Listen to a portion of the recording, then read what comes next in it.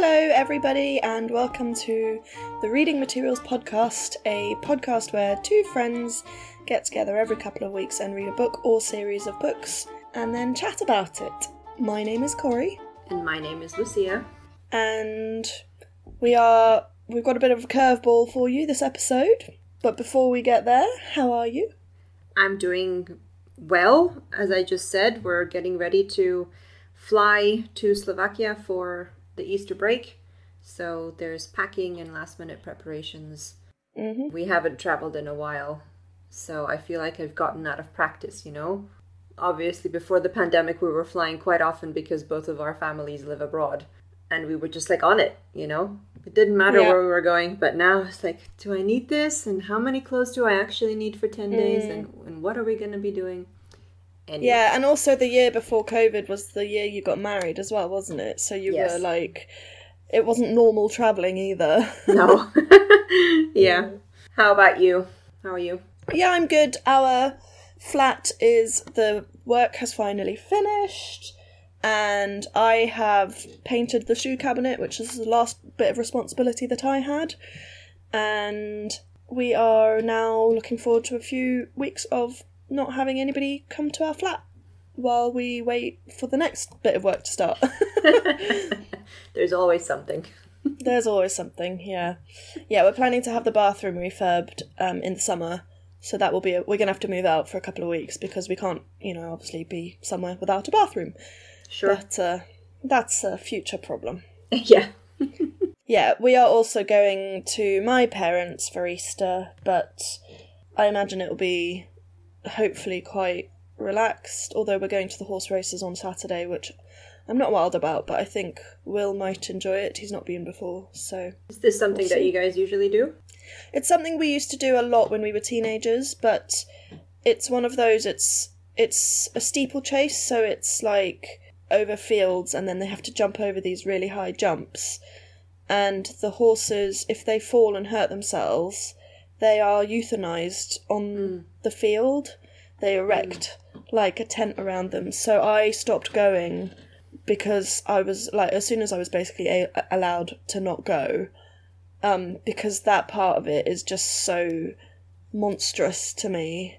Mm-hmm. Like not even treating them and then retiring them to somebody who would look after them, or just like, nope, you're not useful to me anymore. So hopefully that won't happen, and we will have a good time, and then I can go back to my non-point-to-point ways again. Yeah. But it's a big social event, so yeah, it'll be good. Cool. Well, I hope you have fun, and I hope nothing bad happens. Yes, me too. Thank you. Yes. Right, would you like to introduce the book that we are reading? Yes, I think you've already hinted at the curveball. I really like that little pun you put in there, because the original plan for today's episode was to discuss To Sleep in a Sea of Stars by Christopher Paolini. I had picked the book because it was voted the best sci-fi book of 2019 on Goodreads. So, yeah. However, for the first time, the inevitable but also really unwanted thing happened, in which I just told you I can't with this book. It's really long. It's almost 900 pages. I got about a quarter of the way, and I was just not feeling it. So I asked if we could switch books. Mm-hmm. And you very, very kindly said, that's fine. Yeah. Well, to be honest, I was enjoying it, but I was also, if we were going to finish it, we were going to have to read every minute of the weekend.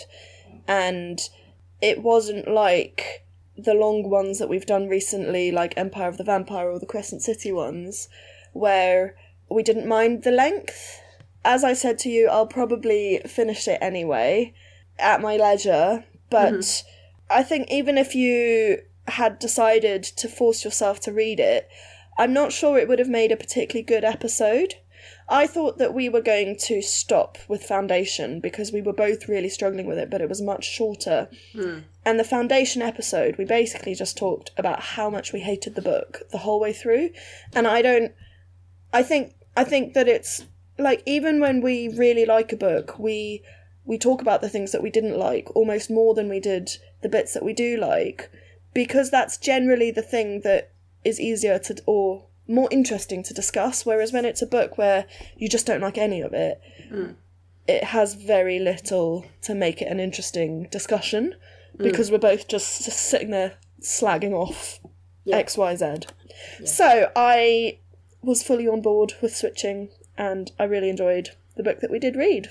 Excellent. Good. I'm glad. I'll just say one last thing, which is that I think it started out really well. The book, the first 50 pages, I thought were really exciting, and I was really looking forward to where it was going to go.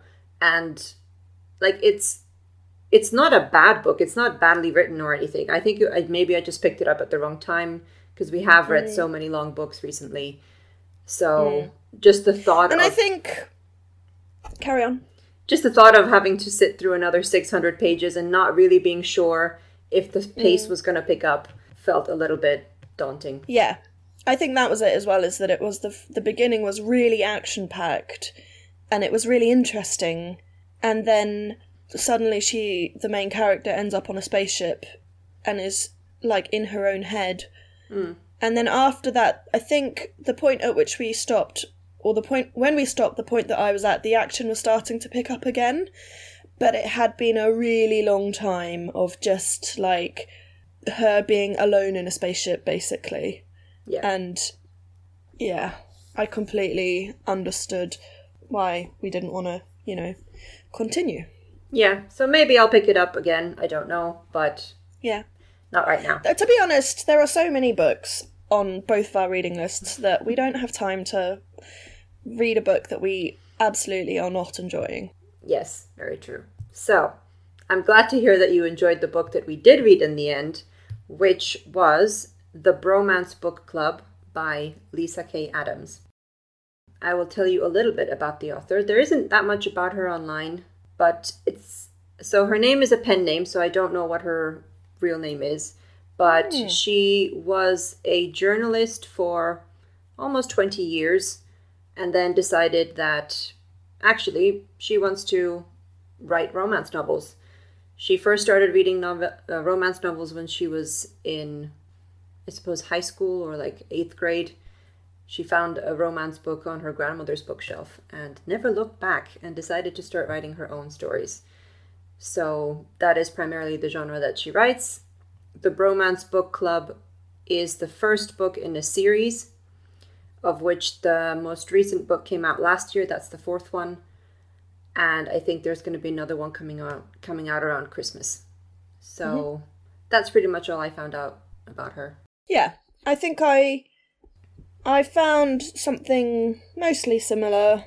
I also found an interview with her where she says that she's trying to challenge gender stereotypes in her series. And I'm sure we're going to discuss that. It makes sense that that's something that she has said. And then she likes dogs. And she's active on Twitter. Yep, and on Instagram as well. I think maybe every one of her books has a dog in it, because she does like dogs. So yes. Lovely. So before we continue, please note that there will be spoilers for this book. And if you haven't read it and you wish to, then I recommend pausing the episode, reading the book, and then coming back. Yes. Cool. So I shall read the blurb, and then we can get into the discussion.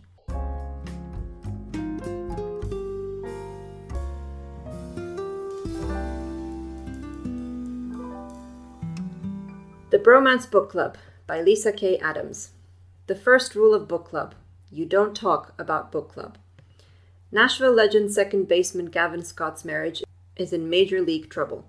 He's recently discovered a humiliating secret. His wife Thea has always faked the big O. When he loses his cool at the revelation, it's the final straw on their already strained relationship. Thea asks for a divorce, and Gavin realizes he's let his pride and fear get the better of him. Welcome to the Bromance Book Club. Distraught and desperate, Gavin finds help from an unlikely source. A secret romance book club made up of Nashville's top alpha men. With the help of their current read, a steamy regency titled Courting the Countess, the guys coach Gavin on saving his marriage. but it'll take a lot more than flowery words and grand gestures for this hapless Romeo to find his inner hero and win back the trust of his wife. Lovely. I love that blurb. I think it's so funny. Yep. So, I enjoyed it. Did you enjoy it? I did enjoy it, yes. That being said, it's not a 5 stars from me. It's kind of bordering on maybe 3.5. I have been reading a lot of rom-coms recently, and I've read many that I've enjoyed more than this. So I would put this at kind of around average. Mm-hmm. How about you? Yeah, same, 3.5. I have not been reading a lot of romance novels recently, and I think maybe we have been reading a lot of serious books, and obviously this isn't a serious book, so I think that maybe coloured my perception of it a little bit. But yeah, I did enjoy it, and it was a good light. You could fully imagine reading it beside the pool, and the last half an hour of the book I was engrossed. I sort of started reading a little bit before work, and then I was 10 minutes late for work, because obviously I was still sitting upstairs finishing the book. So, yeah. Yeah, that's always good to hear. Yeah. So I took some notes. I have a few things that I want to talk about. Maybe let's start with the general concept. So the general concept is you have this baseball player. He's been married for about 3 years to his wife, Thea. They have twins. It was a shotgun wedding because they'd only been going out for a few months when she got pregnant. So they got married very quickly, very young. And then his baseball career kind of took off. And the marriage has kind of deteriorated. There's lack of communication, lack of trust. But the main thing that I suppose is the straw that broke the camel's back, as they say, is when Gavin, the main character, finds out that his wife has been faking orgasms in bed for the duration of their marriage. And he takes this very personally. She tells him to leave. He does. She then holds this against him and asks for a divorce. And his friends from the baseball team and other men from Nashville kind of band together around him and initiate him into their bromance book club, is the concept. And they use romance novels to try and understand the women in their lives and to fix whatever issues they're having in their relationships. Did you like this concept? Yeah, I really loved it. I there was an element of it that I thought was a little bit problematic, because the whole reason that they're doing it is because they're basically saying that all women like reading romance novels, and therefore if we read a romance novel, we will understand how they think, because the men in these novels are the perfect men from a woman's point of view, is what they are saying. And if you take a step back from being within the story, this is a book about a man who's trying to understand a woman through a woman's writing, which just adds another layer of unreality to it, because you almost want a bromance book club in real life to read this thing about, or like, I need to be able, I almost get to the point where I'm like, I need to be able to say to Will that him and all of his mates need to sit down and read romance novels, because then they'll understand. But apart from that, and it all getting a little bit too meta for me, I enjoyed it a lot. I think there are few women that I know who don't enjoy just sitting down and reading a trashy, in air quotes, novel, which is one that's never going to win the Nobel Prize for Literature or anything like that, but that doesn't diminish the value that the book has. And I thought that recognising that in this way was really fun. Yeah, I agree with you. I think this is the second rom-com that we've done on the podcast. The first one was, well, I've already forgotten what it was called. It was the Emily Henry Beach one, Read. wasn't it? Yes, Beach Read by Emily Henry. Yes, and I think we said in that episode it was kind of a new to us genre at the time. And we did kind of go into it, I think, maybe with some preconceptions of what it was going to be.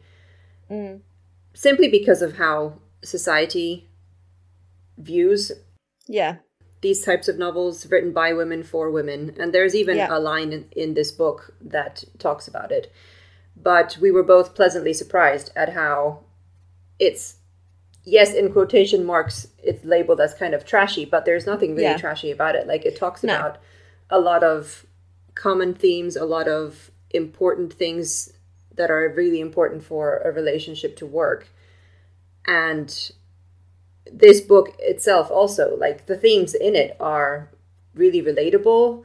I think a lot of couples go through a crisis, and communication is so important between partners. And when that breaks down, you know, it's really hard to come back from that.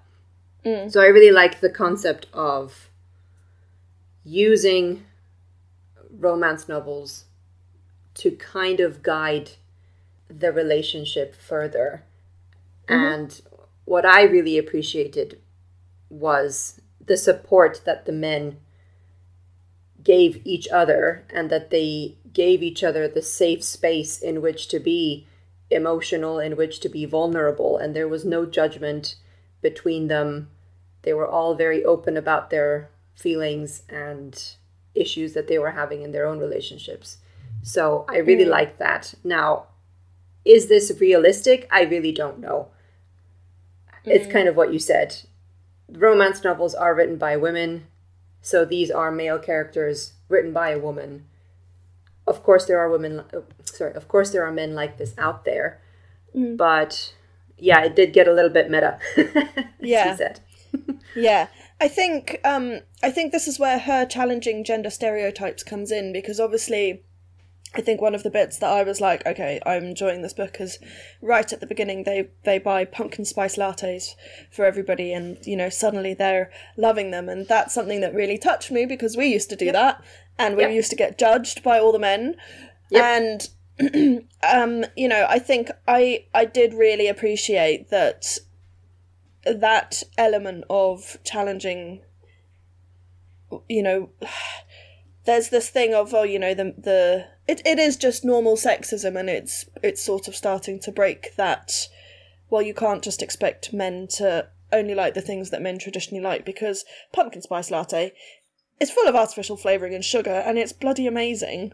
And you know, apart from maybe biological differences between men and women, I don't know if any exist when it comes to taste. There's no reason for that kind of preconception, and it is a shame that because of society, I think a lot of men would not read a rom-com because they are pre-programmed to think that they're not going to enjoy it.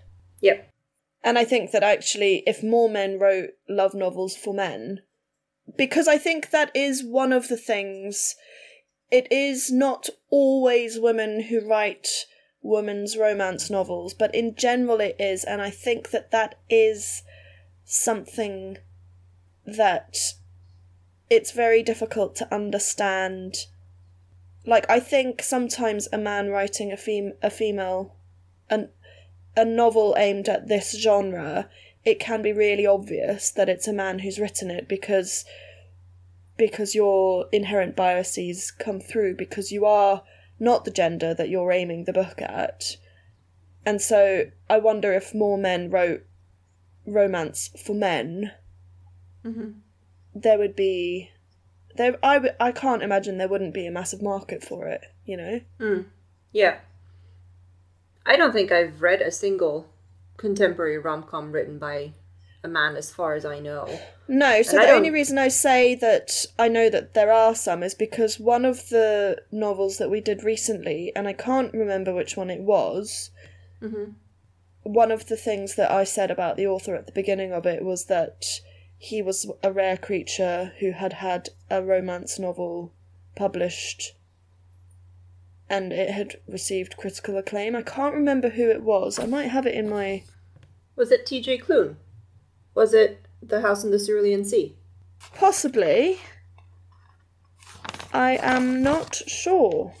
Because as far as I know, he does write books that are... No, it was William Nicholson. Oh, okay. Yeah.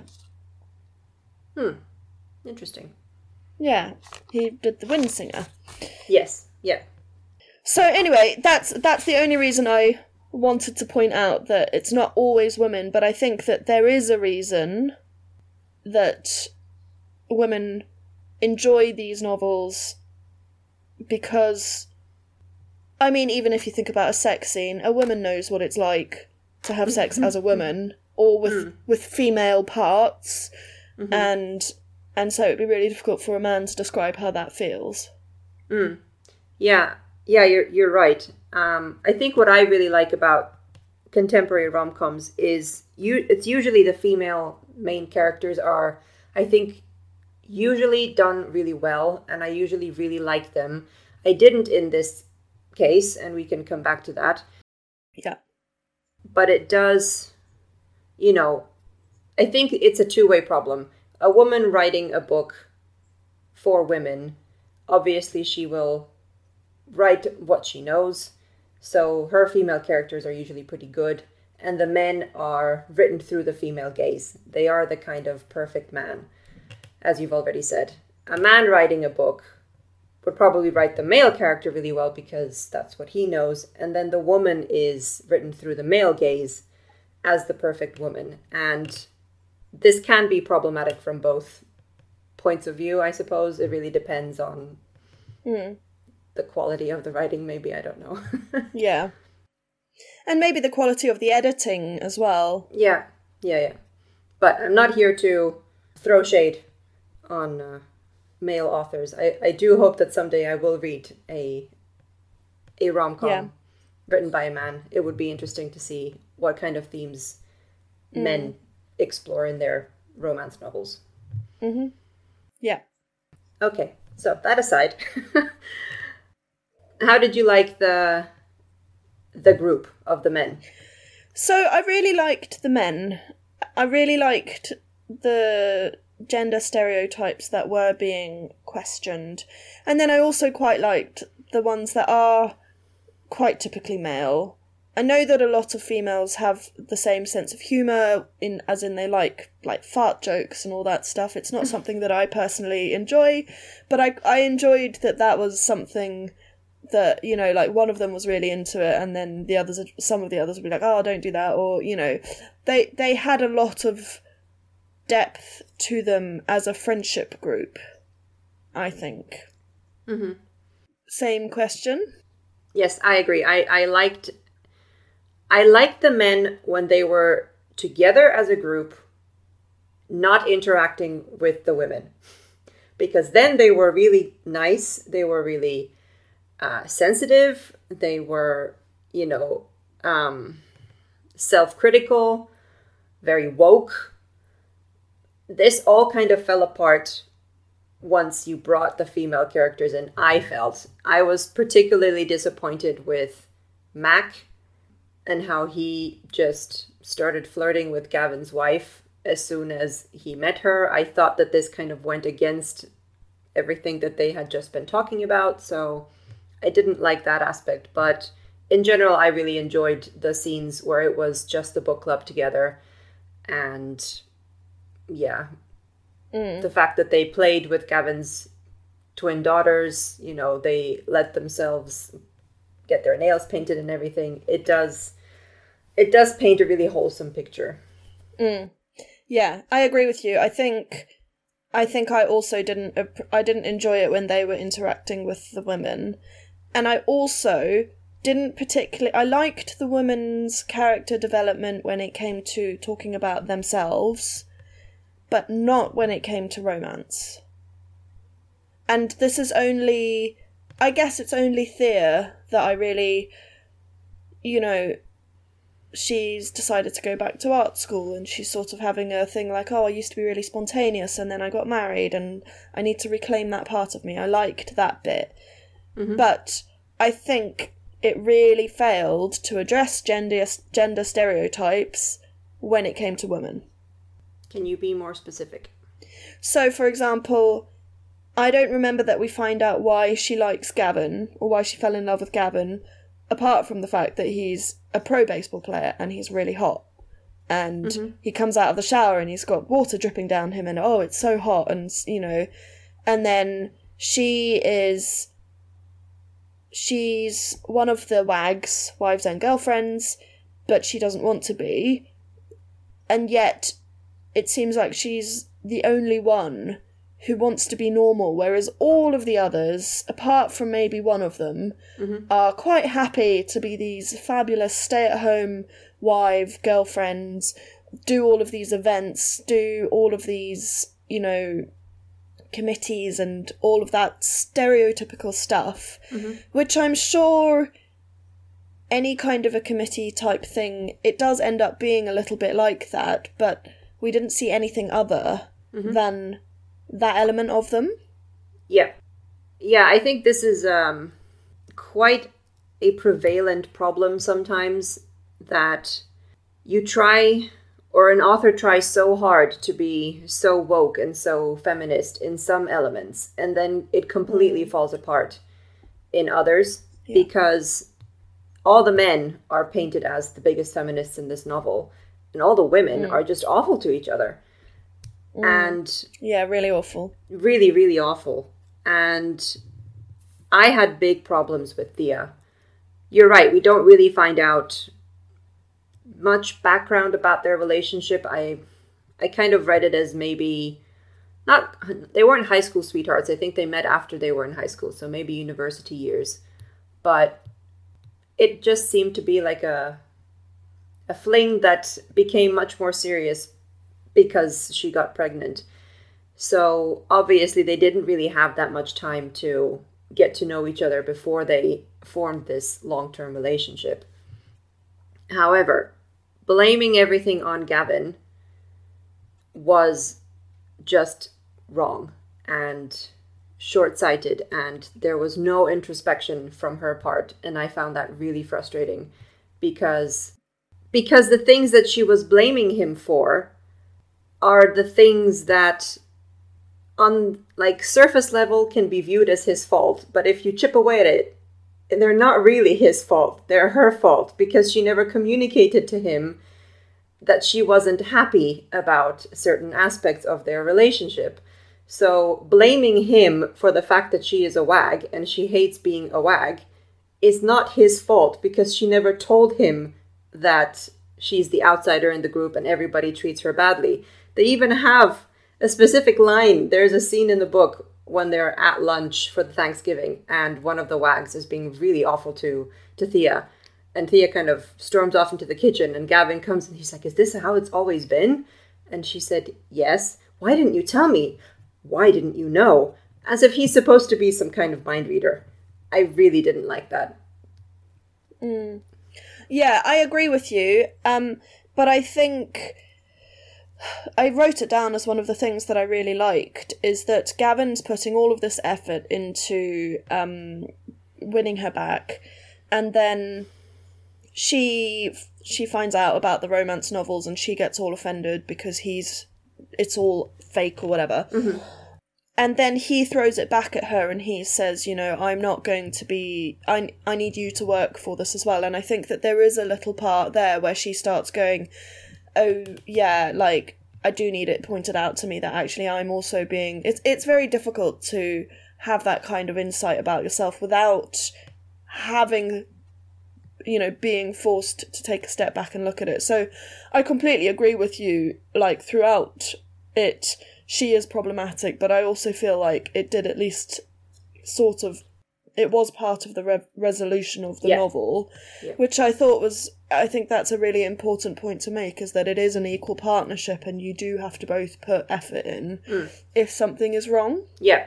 No, you're absolutely right. By the end of the book, she does start showing some character growth and she does start taking ownership of her own mistakes. Yes, that's true. I just felt that it took maybe a bit too long for my liking for her to get there.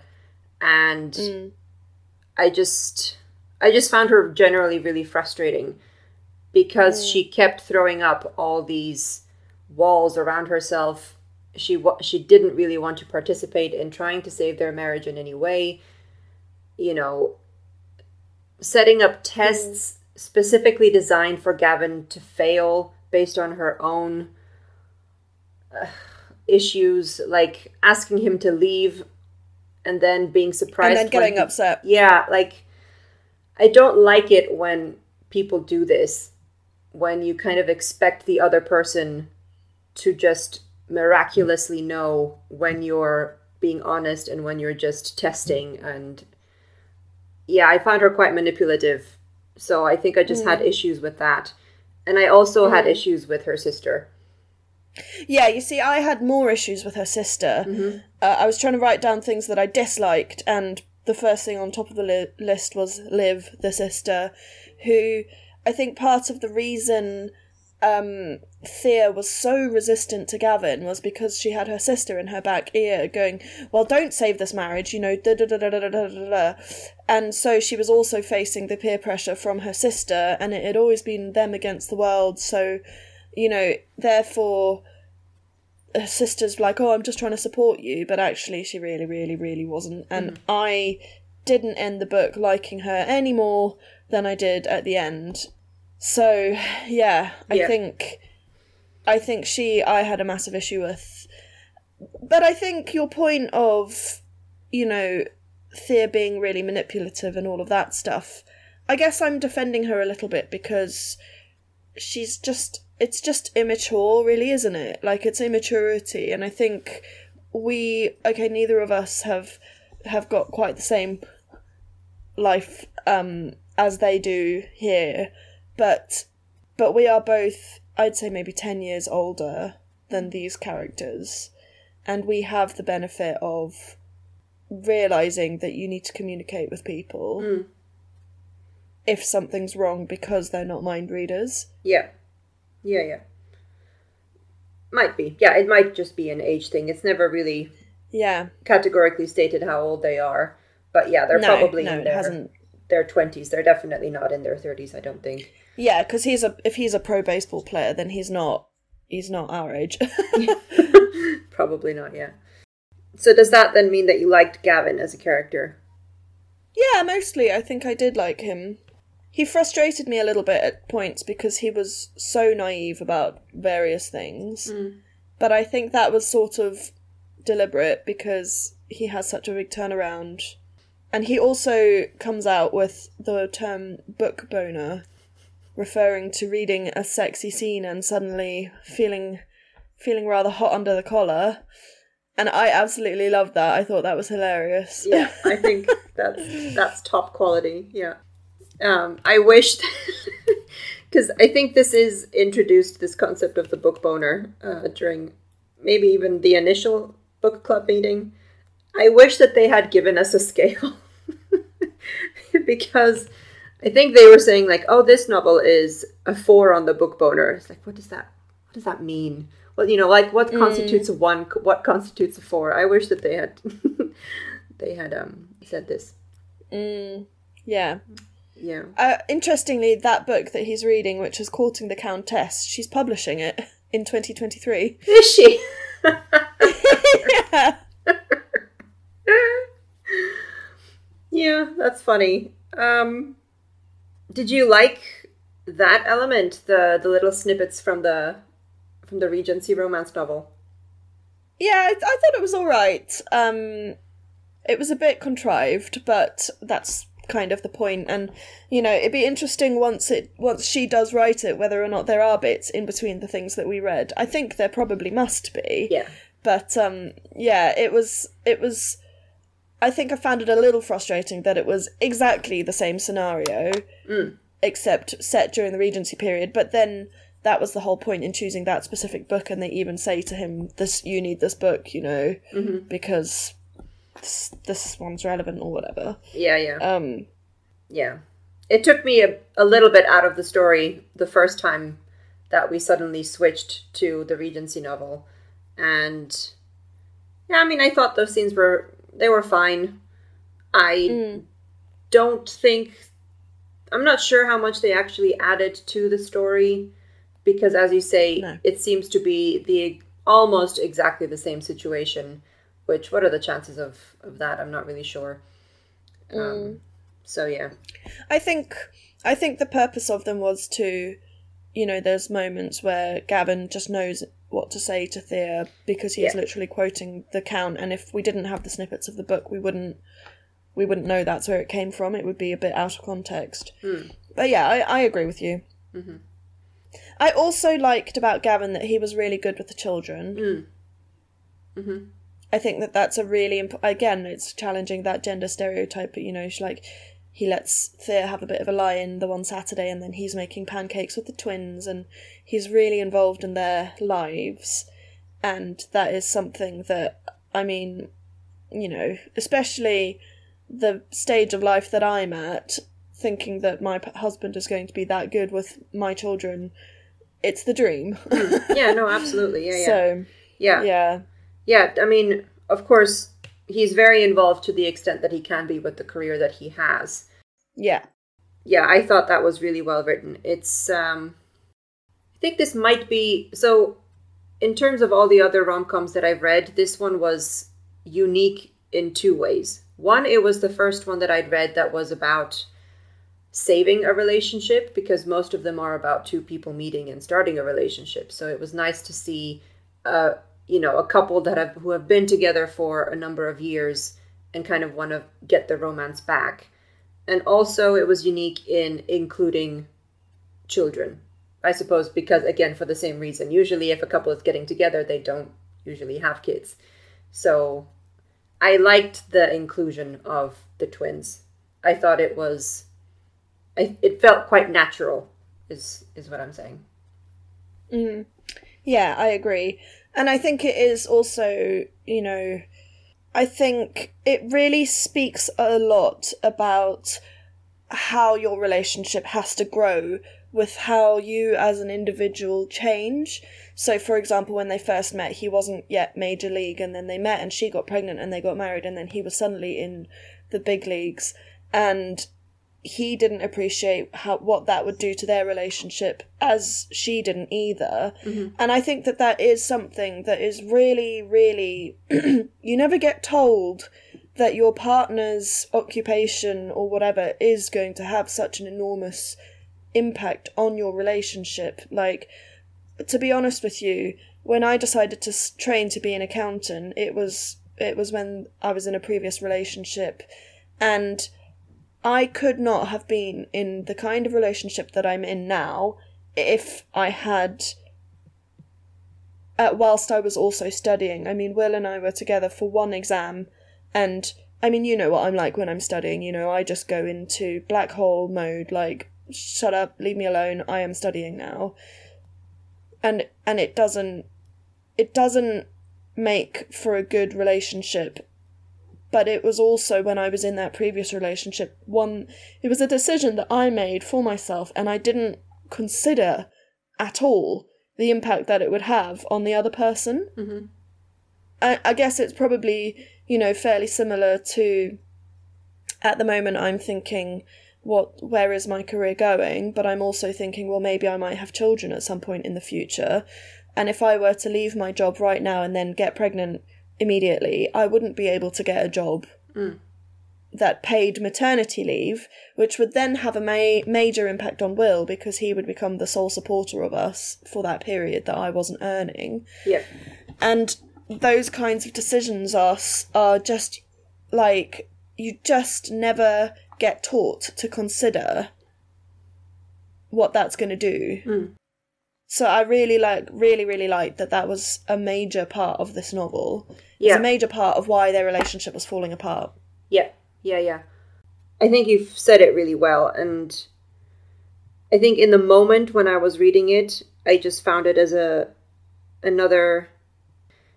So, Thea's unhappiness in her marriage, or with how her life had turned out, on the surface, I was a bit frustrated with it. But again, you're right, this could just be because I'm probably 10 years older than her. I've been through a lot of things that she hasn't been through. I have a completely different outlook on life.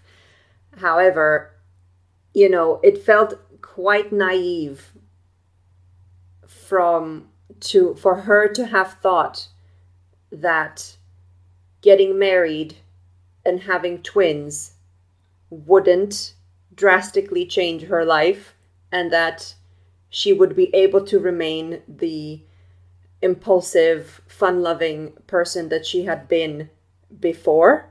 And therefore blaming all of this on Gavin again, it just felt really short-sighted. And like, I empathize with her. Of course, everyone is, you know, everyone has some idea of what their life is going to be like. And I think we will all at some point have a crisis of, well, you know, where did the years go? I used to be one way, now I'm a different way. Will I ever get it back? But I think the beauty of being in a partnership is that you have, or you should have, the support of your partner. And I like that Gavin realized that when she says that she wants to go back to school, she wants to become an artist, that he supported her in that. And I think if she had told him even earlier, he probably would have supported her earlier as well. It's this miscommunication that is so crucial in romance novels, and it's so frustrating. It's a really interesting insight into your behavior in a relationship, because the fact that you're getting so frustrated about it obviously shows that you and your partner have got a really good communication, because you wouldn't get to this point. Yeah. I think so. Yeah. Yeah. So, that was my little... Yeah, it's an interesting one. No, I think again, it's so difficult not to just refer to your own experience, isn't it? But you know, these two have been together for maybe slightly over 3 years, and Will and I, it's our second anniversary of dating this weekend. And you know, here we are, we've been married for 6 months, and but I think I do have that benefit of knowing.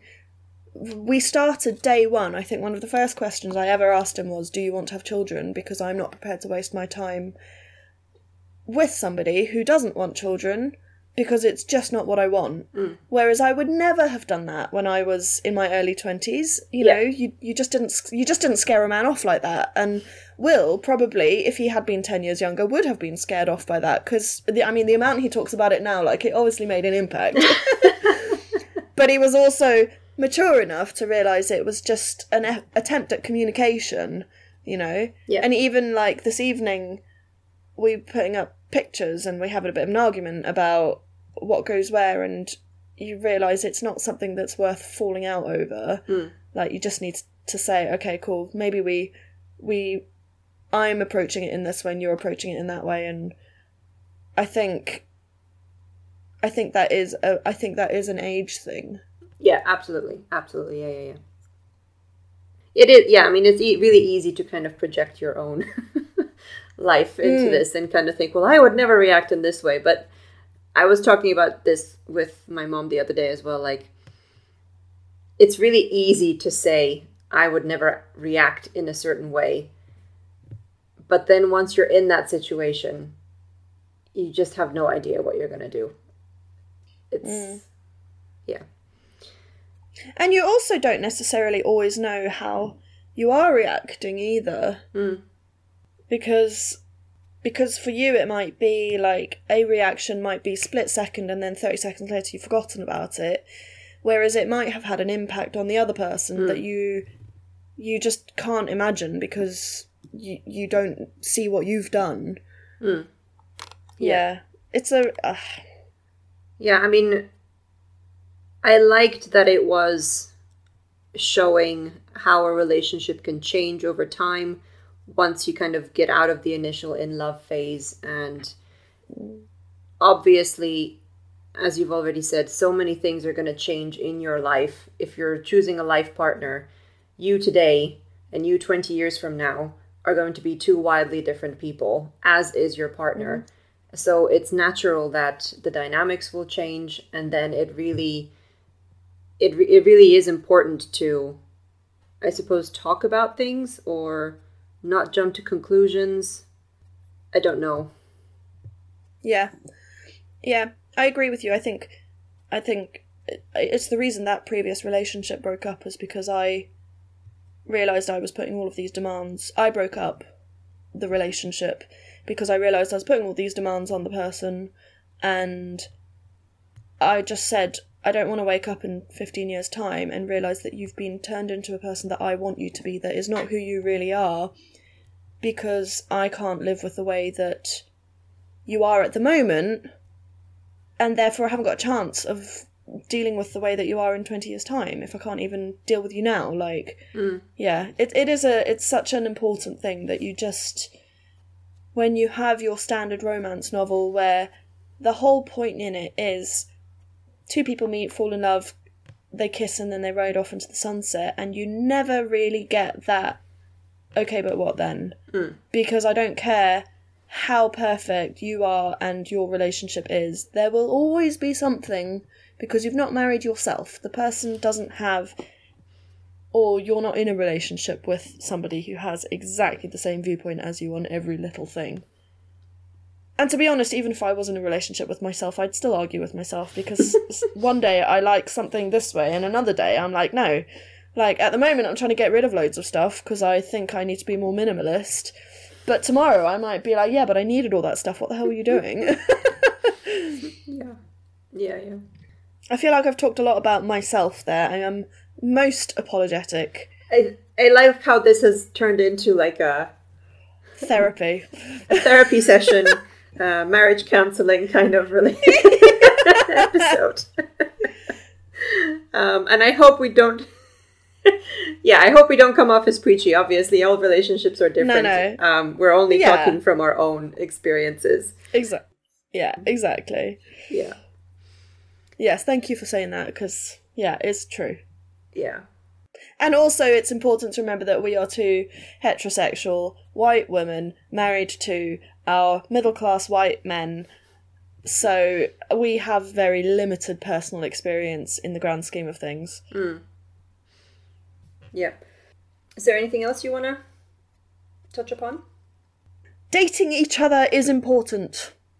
So one of the things that Gavin is trying to do is insist that they go on a weekly date, just the two of them. And I think that that is something that, even when you've just been together for a while and the first flush of romance has faded and now you are in a different kind of relationship, I think it's still so important to really put time in to making time for each other, because otherwise you end up just sitting next to each other, sitting on the sofa, watching TV, flicking through your phones, and basically ignoring each other, which is a kind of companionship that is amazing and really important, but also when you go outside and you put some nice clothes on and you say, well, we're out, so we shouldn't be looking at our phones all the time. I think it's important to make that time. And I mean, I'm aware that it's a romance book, but I think it's also, it applies to single people as well. Like, it is important to take yourself out and be like, phone away. I'm just going to sit down and enjoy a cup of coffee or go out for dinner or whatever, and take a mental breather from the banality of normal life. Yeah, date nights are great. Like, before lockdown, when we would go out more often, we always had the most deep relationship deconstructing conversations with Andreas when we would go out for dinner to a restaurant. Most of the time they made me cry, but then I cry at everything. But it was in a good way. Like, I'm not saying this was bad, but I always got this kind of emotional catharsis, I think lockdown obviously made it really difficult, so you kind of learn to have these conversations when you're just stuck at home. But yeah, it is nice to just go out every once in a while. It's a completely different atmosphere. It's just different. Like, yeah, I agree. And I liked, there was a slight mention of this. Let me see if I can find it. Oh no, it's gone. In one of the early chapters, when they're introducing this book club and how they're going to help him save it, his marriage, Del says that Gavin needs to learn Thea's language. I have a funny story about this, but first I will ask you, have you heard of the 5 love languages? Yeah. I hadn't, well, I've heard of it now, but it's a funny story about how I was introduced to this concept. Because when Andreas and I were getting married, I needed to get my baptism certificate because we were getting married in the Orthodox Church in Cyprus, and they needed to see this document. So we went to the church where I was baptized, Roman Catholic, in Slovakia, and we were speaking to the priest, who was really nice, and actually he was very international. He spoke English as well, so he started talking with Andreas, and it was great. And he recommended to us, since we were about to get married, that we should take this quiz online to find out our love languages. And I was kind of thinking, I don't really know what that means. But okay, so we went home and we did it. And it was a really fun experience. And again, not to sound preachy, if you haven't ever taken this quiz, I think it can be really interesting and really important. So there are 5 love languages. And yeah, I just think it's great. I think it helps to stop there being this miscommunication or these misunderstandings, because just because you think that your actions are so obvious in what they're trying to, the message that they're trying to send, the other person, it might not mean anything to them, and it's nobody's fault. It's just that you're speaking a different language, and I think that's cool. Yeah. Yeah, I completely agree. I think it is. I haven't quite figured out what Will's is yet, but I know that it definitely, like, he always wants to give me the bigger portion of dinner, and I'm like, I'm a foot shorter than you are, and I'm already overweight, like, I don't need this much food, and he's doing it because he loves me, and I could potentially stand back and go, do you listen to me at all? But yeah, I'm going to make him do it after this, I think. I don't know what my love language is either. I have done the quiz, but I don't remember what the result was. But yeah, it is interesting. I think there's a lot of psychology that is hidden in this, isn't there? Yeah. So these are the little things that I liked about it, like it is a little bit of a guide on how to communicate with your partner, and yeah. So I'm going to ask you a silly question, a giggly question. On a book boner scale, what was this for you? I would say it was pretty low, like maybe a 2 out of 10. Ooh, that's a big scale. Or what, 1 out of 5? So, in the sense of you... Oh God, how do I pose this question? I didn't find it particularly erotic. Okay. There were sex scenes in it that were okay, but I sort of read them as part of the story. It wasn't like just pulling a random thing out of the air, A Court of Thorns and Roses, or actually the later novels where things got a lot steamier. I think one of the bigger issues that I had with it was that I am not attracted to looks and appearance. Mm-hmm. And so, because that was such a prominent part of this, I didn't get that sort of physical chemistry. I didn't fancy Gavin. Mm-hmm. You know, I didn't particularly connect with either of the characters in a particularly emotional way. And so I think that just affects my ability to, like, really get into it. Mm-hmm. Whereas there are other books that I've read that I have had to put them down because I'm getting a bit hot and bothered, you know. And the reason I bring up A Court of Thorns and Roses, or I can't remember which one it was, but Will and I were driving to see his parents the one Friday night. I even texted you and was like, I've had to put this book down because we're about to walk into Will's parents' house. Not appropriate to be in that frame of mind. Yeah. I think that must have been A Court of Silver Flames, because I had similar experiences where we were staying with Andrea's parents, and I was just reading it in the living room while we were watching a movie or something, and I was like, I think I need to put this away. Yeah. Yeah. Where would you put it on that scale? I think I would put it at maybe like a 2. I think a 2. Yeah. Yeah. Yeah.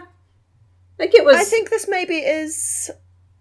this is the mature content part of the podcast. Maybe we put a rating on this episode, but I think where they are describing specific sex acts in detail and talking about the feelings and how it is, and, you know, whether or not you achieve orgasm or whatever, mm-hmm. I think the way in which the reader connects with that part is maybe where the book boner part of it, like how turned on you get. Like, maybe they're not describing something that you particularly love or that you've ever had a chance to experience.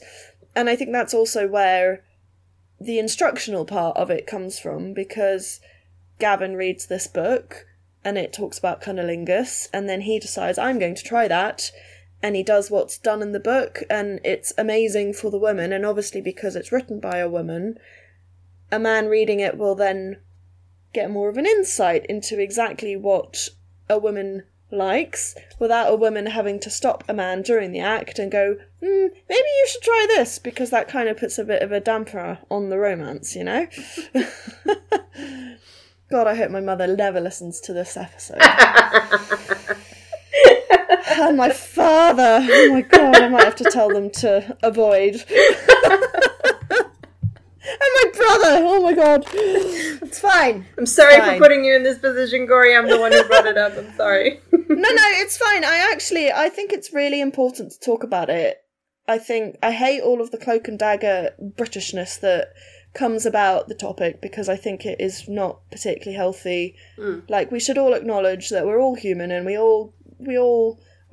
are genetically designed to find physical pleasure in various things, and there shouldn't be something wrong about talking about it. Yeah. Well said. I have nothing further. Well, maybe I've got a question. Mm-hmm. There are 3 other books already published. Do you intend to read them? Maybe. I don't think anytime soon, but maybe someday. I'm a bit put off by the next one because it is about Liv, and I had such problems with her in this book. So maybe I might skip the second one because I didn't connect with her character. And then the other 2 are... One of them is about the Russian, and one of them is about... Well, the other one's about Mac and Liv, so... Oh, sorry. Yeah, so the second Maybe one... not. The second one is about Mac and Liv. That doesn't really interest me. Oh, okay. I thought that was the 4th. Anyway, whatever. Completely unimportant. Yeah. The third one is about Alexis. So that's the friend who's opening the cafe. Yeah. The 4th one is about the Russian. In terms of the blurb, I think the 4th one sounds the most interesting. So maybe I'll just go straight to the 4th one. I don't think they need to be read in chronological order. I think they are quite standalone. So, yeah, might do that. How about you? I think I will quite often have, like, if I'm sitting down of an afternoon and we don't have a podcast book on the go at that exact moment and I want to read something, I do sometimes wonder what to read. And I think that these will probably go onto that list because, yes, I enjoyed it and it was like reading and I'm quite happy to read the next one, whereas some of the books that I've put onto that list in the past have just been completely inappropriate. And I think it's difficult to know sometimes how easy reading a book is going to be from the blurb and from the cover. Yeah. Whereas I know that these are... And I think I also disliked Liv, but I'm not going to write the book off completely because I sort of hope that there will be some redemption for her character and that she'll grow up a little bit. Yeah, I mean... I'll let you know. Yeah, probably there will be. I mean, she is... I mean, her and Thea both are primarily flawed because of their upbringing and the fact that their parents had such a bad relationship. So I can understand some of her issues and, you know, her behavior. But yeah, and I mean, it might just be as a secondary character, maybe she's not so great, but if it's a book written from her point of view and about her specifically, that maybe she comes off much better. I don't know. Yeah, I don't know either. So yeah, we'll find out. We'll see. Yes. Maybe. Cool. I also don't really have anything else to say. Well, one thing that I noticed, I don't know if you noticed this. Did you find that there were like plot holes or like things missing? Because it seemed to me sometimes that they would reference things that hadn't actually happened, and I don't know if this just got cut in editing or things just, you know, they're not showing us everything that had happened. I don't know, but I wouldn't be surprised if there were, but I didn't notice. Okay, then it's just me. Yeah. Yeah. Okay, cool. So yeah. We can wrap it up then and talk about the next book, which hopefully we won't change last minute. So. Yes, I'm sure we won't, because I have tried to put this book on this list several times before realising I had already put it on the list. Okay. So the book is going to be The First 15 Lives of Harry August by Claire North. Mm-hmm. However, there will be some slight discrepancy in the recording when you get to this point, because Lucia and I are going to be seeing each other in like 2 weeks. I know. And our guest for the end of this series is our friend Louisa, who we are going to visit in Dusseldorf. And so we are actually going to record that episode first. But in terms of the podcast timing, the next book will be The First 15 Lives of Harry August. Mm-hmm. So you might hear us talking about Dusseldorf and be like, what? Yeah. And then it will all become clear. Yes. Good point. I was like, where is she going with this? Why is she bringing this up? And you're right. Because we are really bad at, we're talking about Easter, and this episode comes out in May, end of May, so yeah, we kind of forget how far in advance we actually do record, but yeah. Yeah, cool. Well, I'm looking forward to it. I have no idea what it's about, so... I don't think I really do either, but every time I'm doing a sort of flick through, I think, oh, that looks quite interesting, so there we go. Okay. Yeah. Cool. Well, I look forward to recording that episode, but I much more look forward to seeing you in person for the first time in almost 3 years.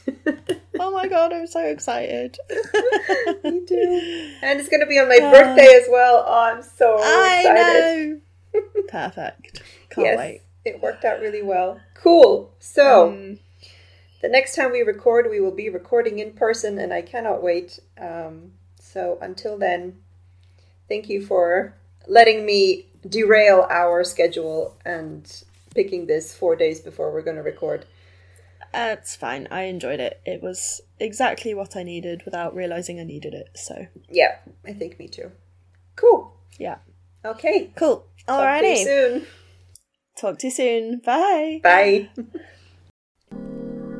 Thank you for listening. If you'd like to know more about us and the podcast, visit our website at readingmaterialspodcast.com. We also publish additional content, including blog posts around the world of books and our thoughts on the topic. If you'd like to get in touch, email us at reading.materials.podcast@gmail.com or find us on Instagram at readingmaterialspod. Until next time, keep reading.